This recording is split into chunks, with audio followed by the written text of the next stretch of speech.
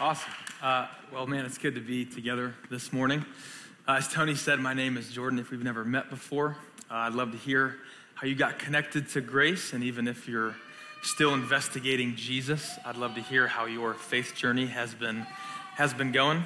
If you are online, just want to say welcome. It's good to have you. Thankful that you're able to join us today. And as a way of introducing myself, I just want to show you a couple photos of my family here. There's my siblings and my mom and my dad, kind of awesome. And then I want to show you a picture of my spiritual family, the people that God has brought into my life and the folks that I'm able to do life with. It's pretty sweet. If you didn't make it up on here, please don't be offended. I just couldn't fit you on there, okay?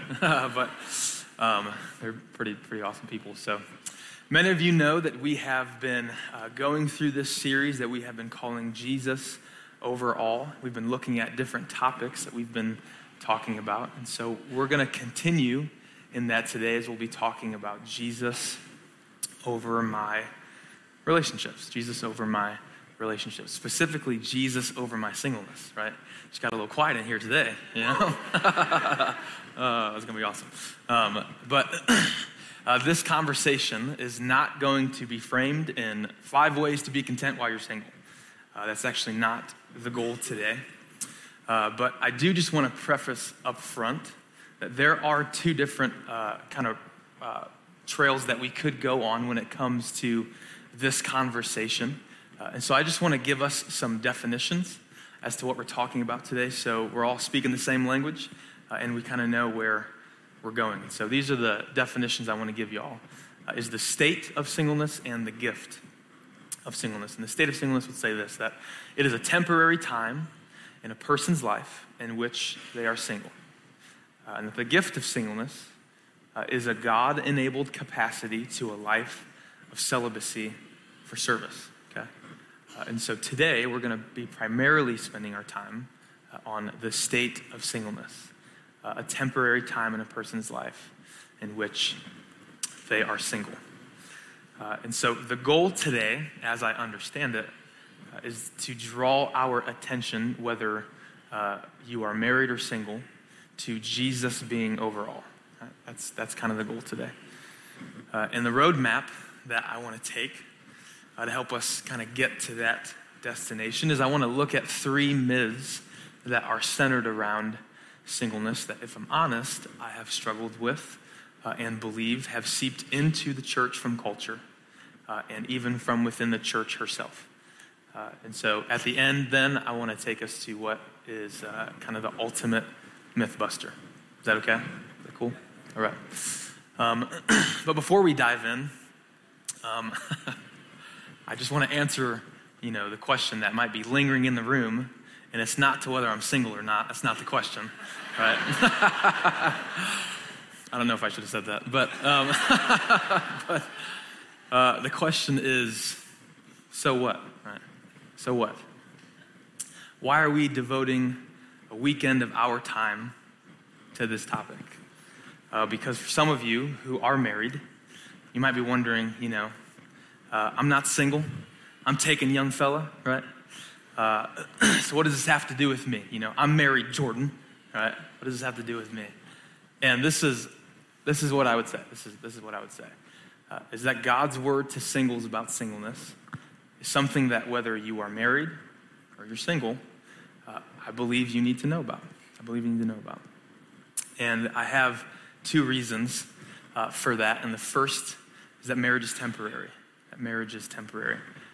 Jesus will tell us that marriage is an earthly, temporary relationship that won't continue in heaven. Right, we'll talk more about that next week. But the second reason is that singleness has a direct effect on all of us. Right? Because the Bible will repeatedly speak about the local church as a body. That Romans 12 is kind of the staple for the way that the local church is explained using the human body. Right? So this is what Paul says in Romans 12. I just want to show you. And we'll start in verse 5. He says, "For just as each of us has one body with many members, and and these members do not all have the same function. So we in Christ, though many, form one body, and each member belongs to all the others. Right? We're a body. For those of us who have placed our faith in Jesus as Lord, we belong to each other on the basis that we belong to Jesus. Right? And so get this. Right? What would happen to part of us would go on to affect all of us. If someone is hurting or they are struggling, it hurts us all. Right? And so, therefore, I need to be aware of what the Christian life is like for you, and you need to be aware of what the Christian life is like for me. Right? Why? Because we're a family. Right? We're a family. And I think this reality really applies to far more than marriage and to singleness. I think what it shows is that as a single young man, I actually have a stake in the marriages within this church. I should be praying for my married friends in their flourishing. And that the married folks in this church have a stake in our singleness, right? To help us flourish in our singleness in a healthy way, right? We're a family. And so with that, let me give you the 3 myths of singleness that we'll be looking at today. And the first one is singleness means I'm incomplete. Singleness means I'm alone. And singleness means that my main concern should be to find a spouse. And so let's start with this first one here, that my singleness means I'm incomplete. In 2005, which I just did the math last service, I was 7 years old. You believe that? That's kind of crazy. Sorry. First and last time. In 2005, there was an interesting film that came out that portrayed singleness as basically being the worst thing ever. And you might have seen it before. It's the movie, The 40-Year-Old Virgin, right? I've not seen this movie before, and I will not watch it. But the premise of this film is that if you're single, that you are somehow wasting your sexuality. That if you don't try to have regular sexual experiences, you are incomplete. The idea that you are kind of missing something, right? You're missing something. And, it's no fault of their own, but married folks will often tell single people, don't worry, you'll find someone. As if the biggest problem is that they're single. Right? And honestly, I think sometimes what that can do is it can further drive this stigma that if I'm single, I'm missing something in life. Right? I'm not actually a complete human. Right? I'm missing something. That an exclusive relationship will make me complete. And here's the biggest issue with that logic. The biggest issue with that way of thinking is that Jesus was single, right? It's like a mic drop, we all can go home, right? Hang out. Jesus was single. But really, I think we need to consider what our culture is saying about our Lord and maybe what we're saying about Jesus, right? Because Jesus didn't have sex. Right? Jesus was never in a romantic relationship. Jesus was never married. And so when you or I say or believe that to be single is to be incomplete, I'm missing something, we're saying something about our Lord. Right? That Jesus was subhuman. Right? For those of us who follow Jesus, we take great confidence in knowing that Christ was the most complete human that there ever was, right? This is what Paul says in the book of Colossians. It's actually the verse that has kind of built this series that we've been going through. This is what Paul says. He says, the Son is the image of the invisible God, the firstborn over all creation. Right?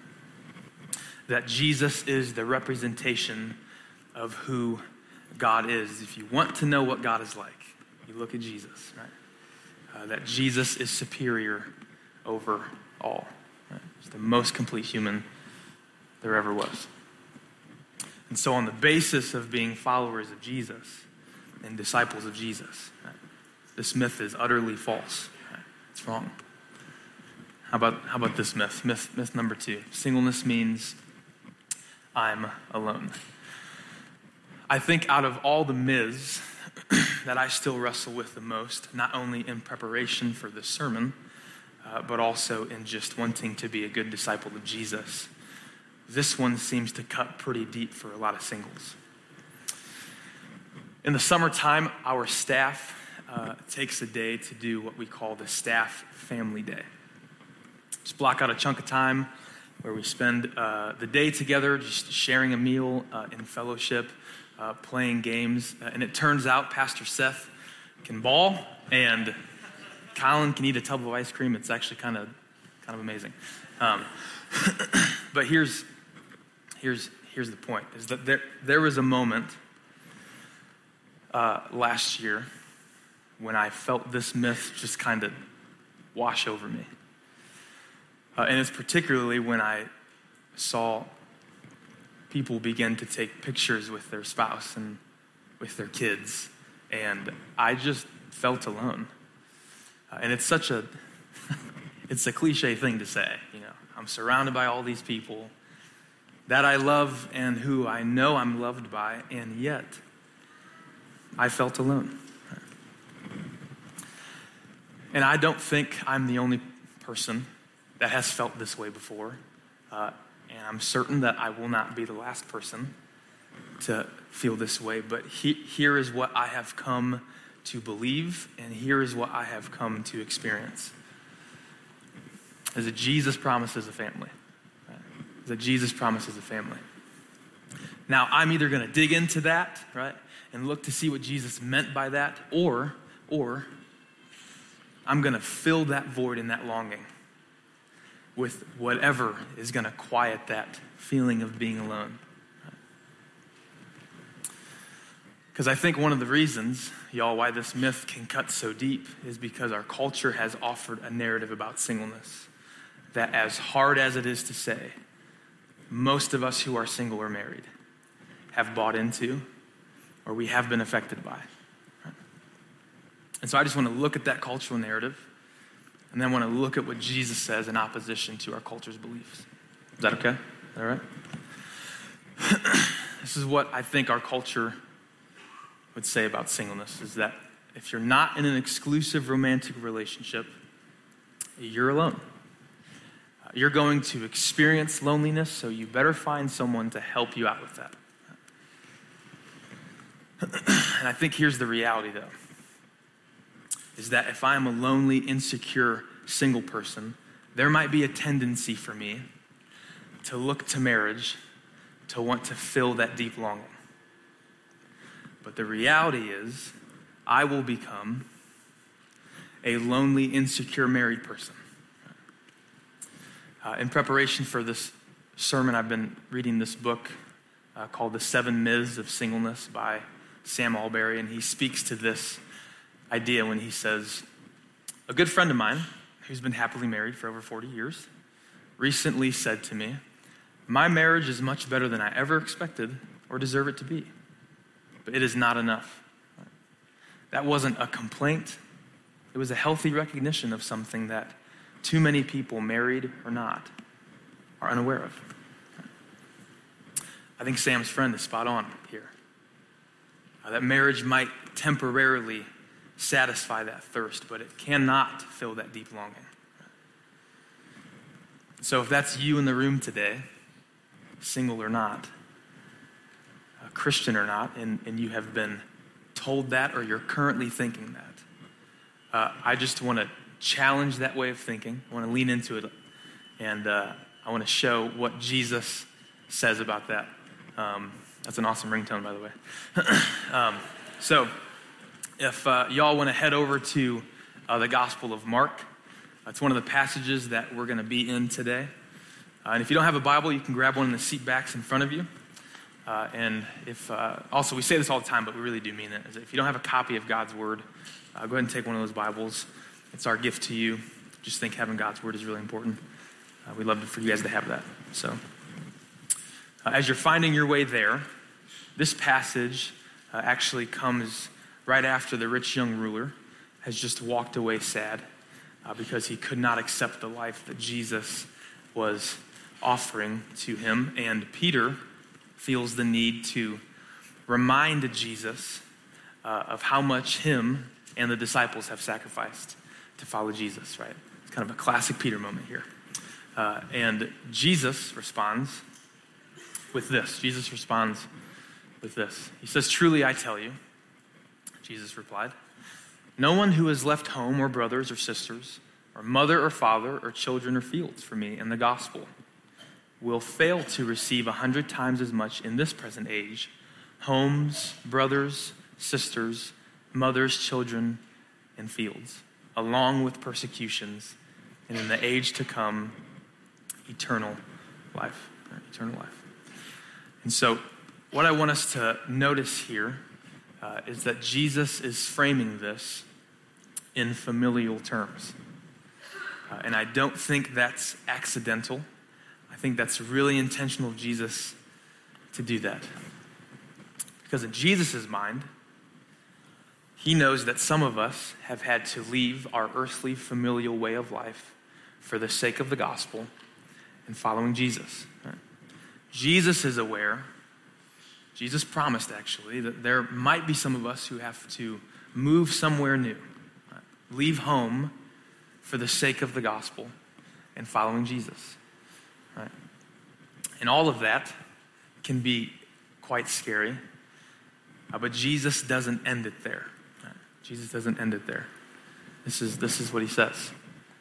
That in this age, in this present age, you will receive homes and brothers and sisters and mothers and children and fields, along with persecutions, and in the age to come, eternal life. In the age to come, eternal life.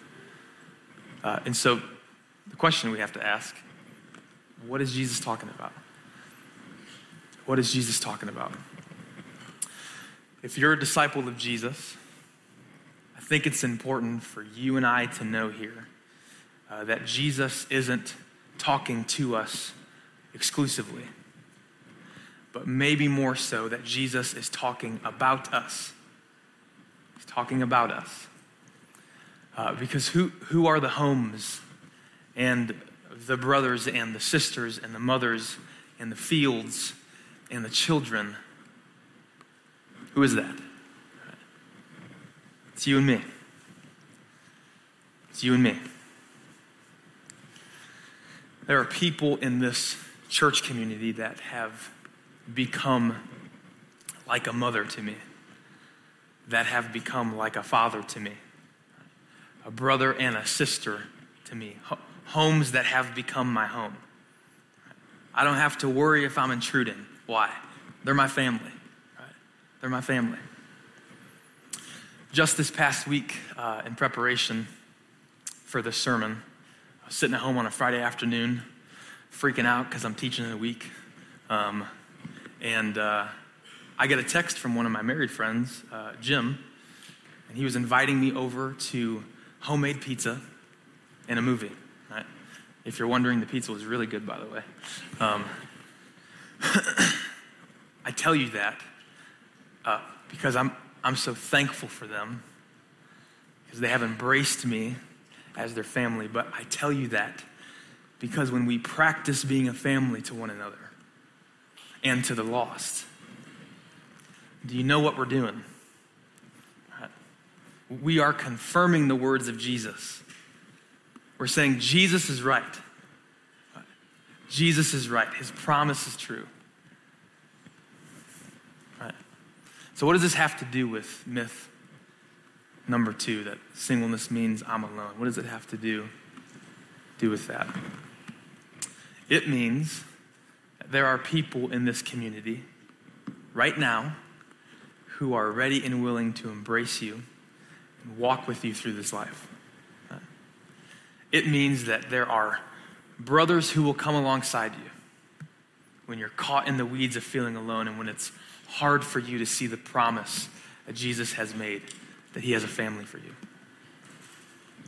It means that there are sisters who will come alongside you and walk faithfully in obedience to Jesus, looking to him as the source of life, who will love you and who will challenge you.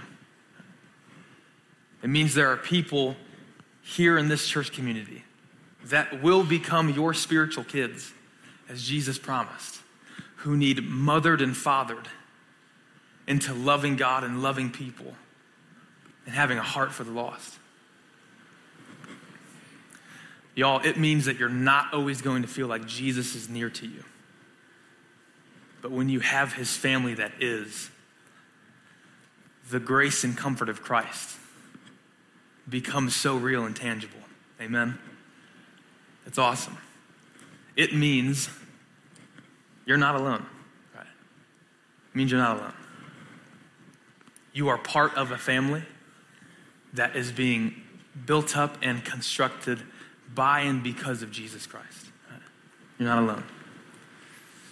That's why we have in this church community life groups. Right?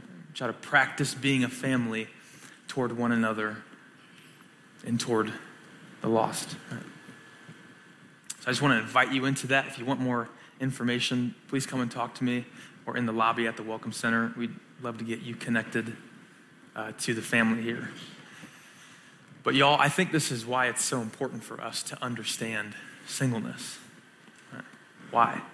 So we can confirm and verify the words of Jesus and the promises of Christ.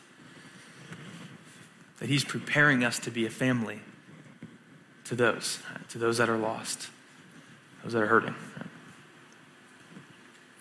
How about this myth? Myth number 3. My main concern should be to find a spouse. Right?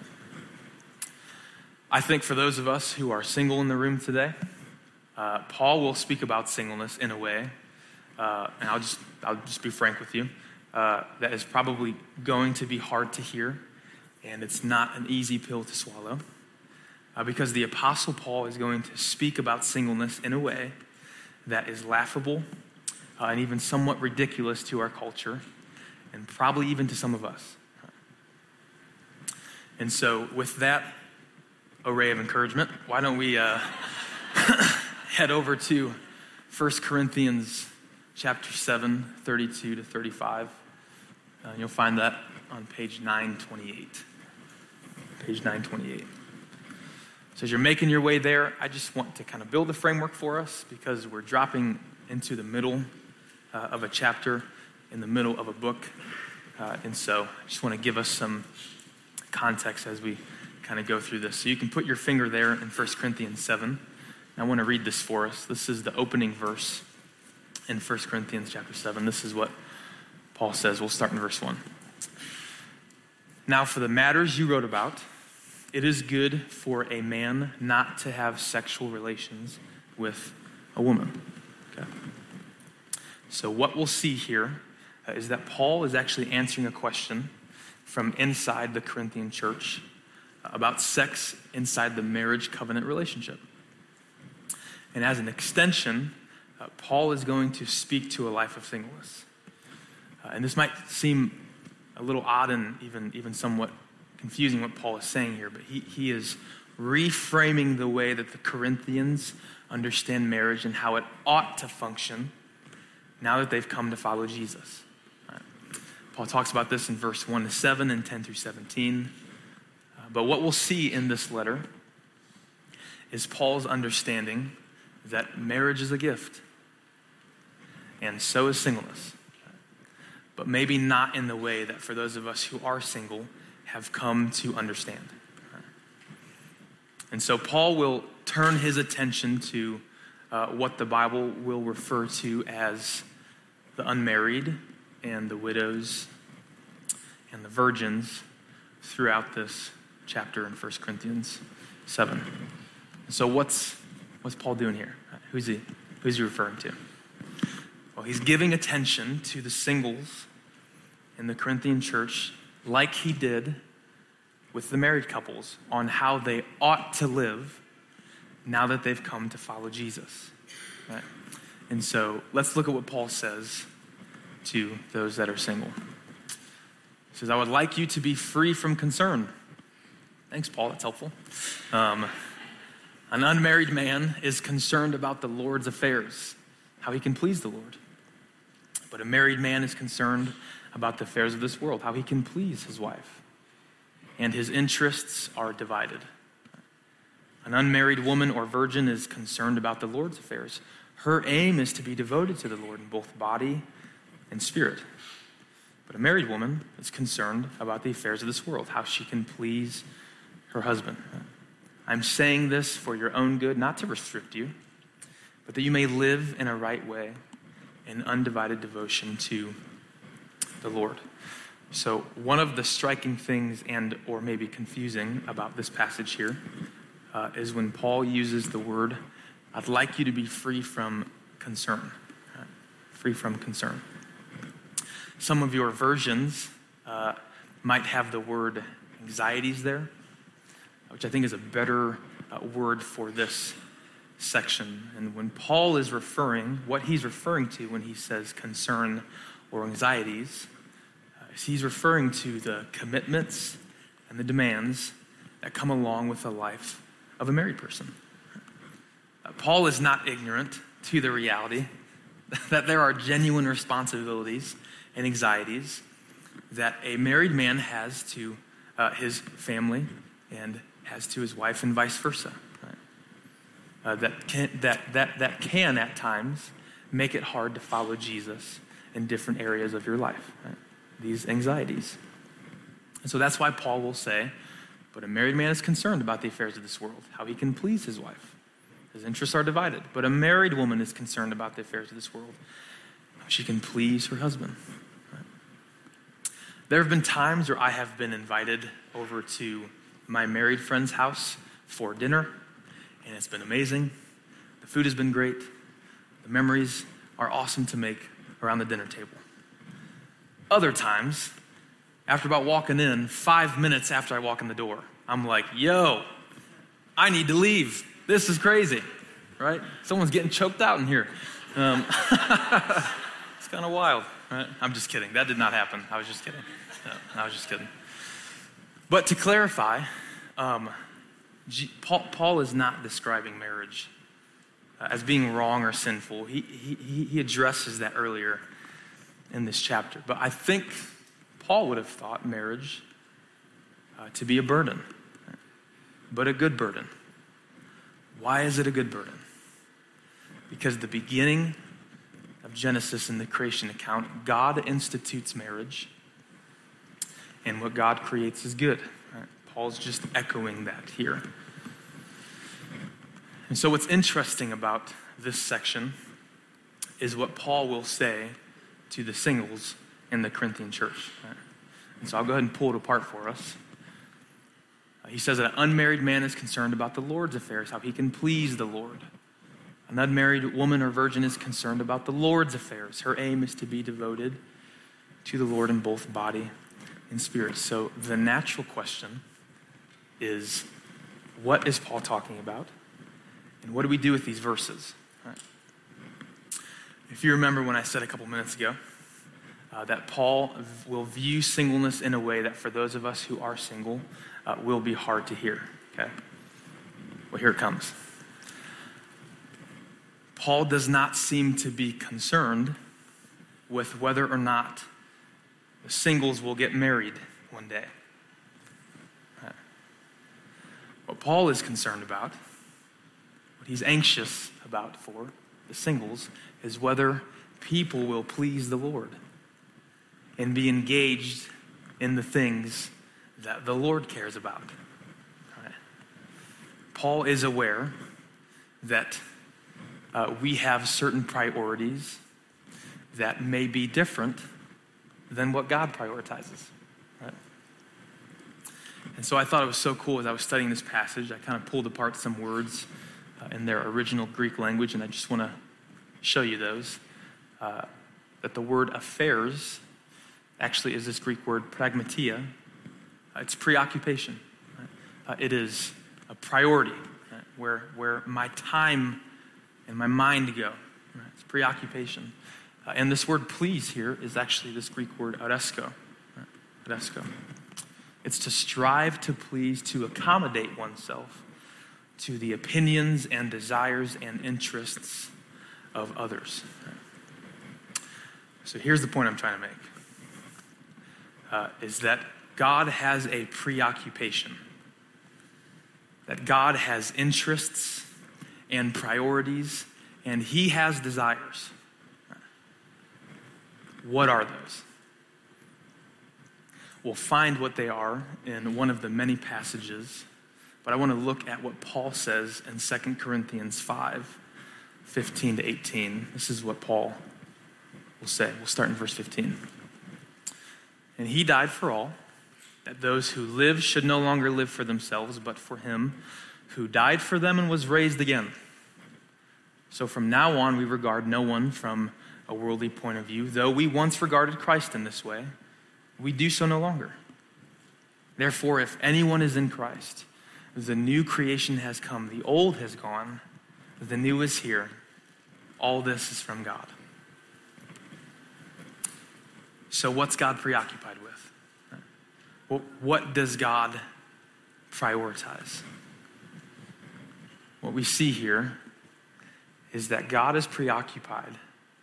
God is interested, has a desire to bring those who are far away from Jesus to be close to him so that they no longer live for themselves, but for him.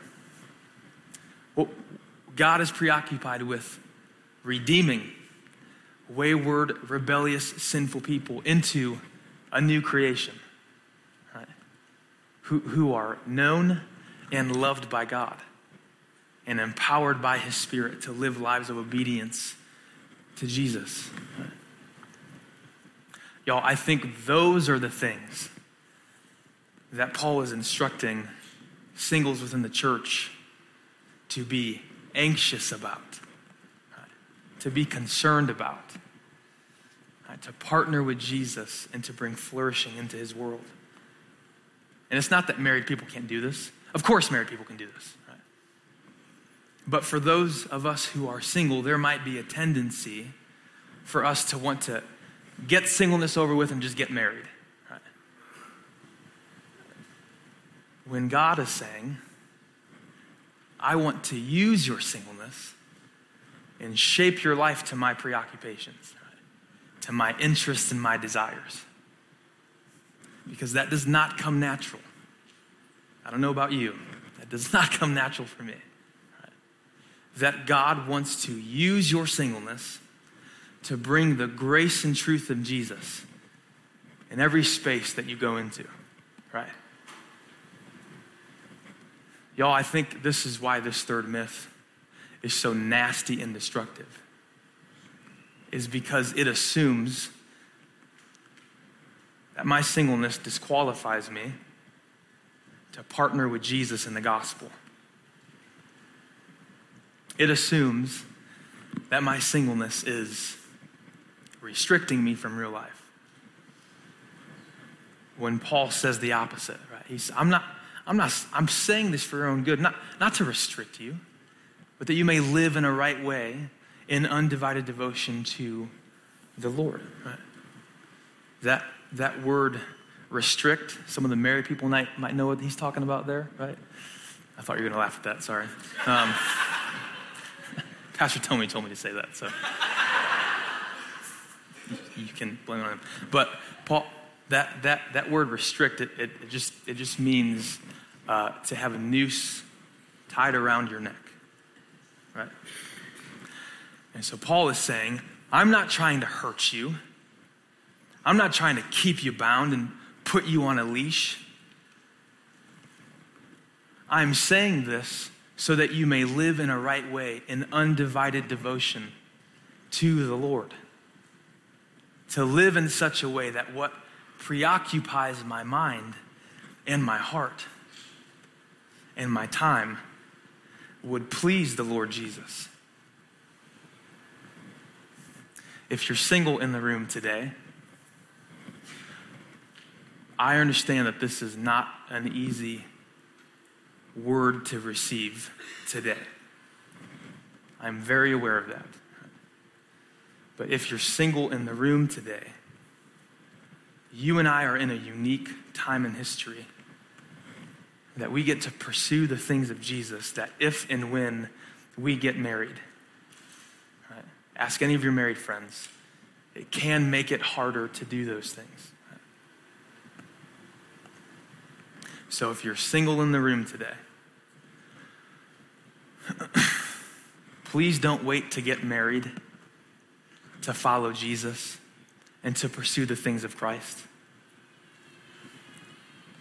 You will wait for a long time. If you're single in the room today, please don't wait to get married to serve people, to love people. If you're following Jesus, if you're a disciple of Christ, you're already qualified. Jesus qualifies you. Right? So if I haven't made it clear already, the ultimate myth buster is Jesus. Right? Is Jesus. Thank God it's Jesus. Amen? Right? I want to invite the band up and close with a couple more remarks here. But to those of us who are following Jesus and may feel at times incomplete from one disciple of Jesus to the next, can I encourage you and remind you that we can rest at night knowing that Jesus is sufficient, right? That Jesus hears us and he comforts us. For those of us that may feel alone at times, Jesus promises a family where you can be known, you can love God and love his people. Right? Jesus promises you a family. And for those of us that may find ourselves being anxious about who we are going to marry and when we are going to get married, if we're going to get married, Jesus invites us into a life of discipleship where Jesus, by his Spirit, shape your life to the preoccupations of Christ, what he's interested in and what he desires, that his Spirit would shape your life to that. And to those that may be single in the room today or married and you're still investigating Jesus, trying to figure out who he is and what all of this means, I just want to invite you into the family of God. That Jesus went to the cross and he gave his life so that you might find yours in him. Right? So I invite you into the family of Jesus today. If that's you, come on in. Come to the family of God. Would you pray with me today? Lord, thank you for your word.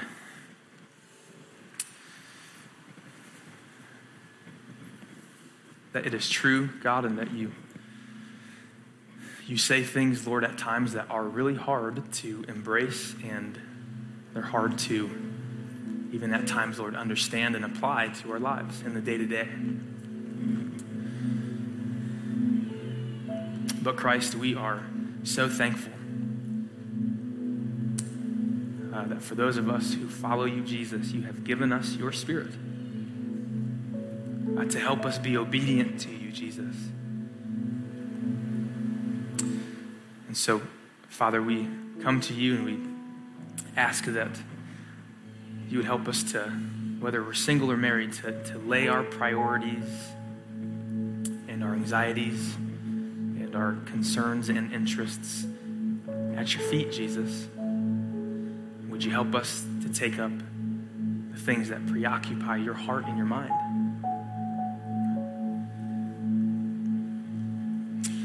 Holy Spirit, I ask that you would do your work that only you can do, that you would minister to the hearts of those that are receptive and are willing.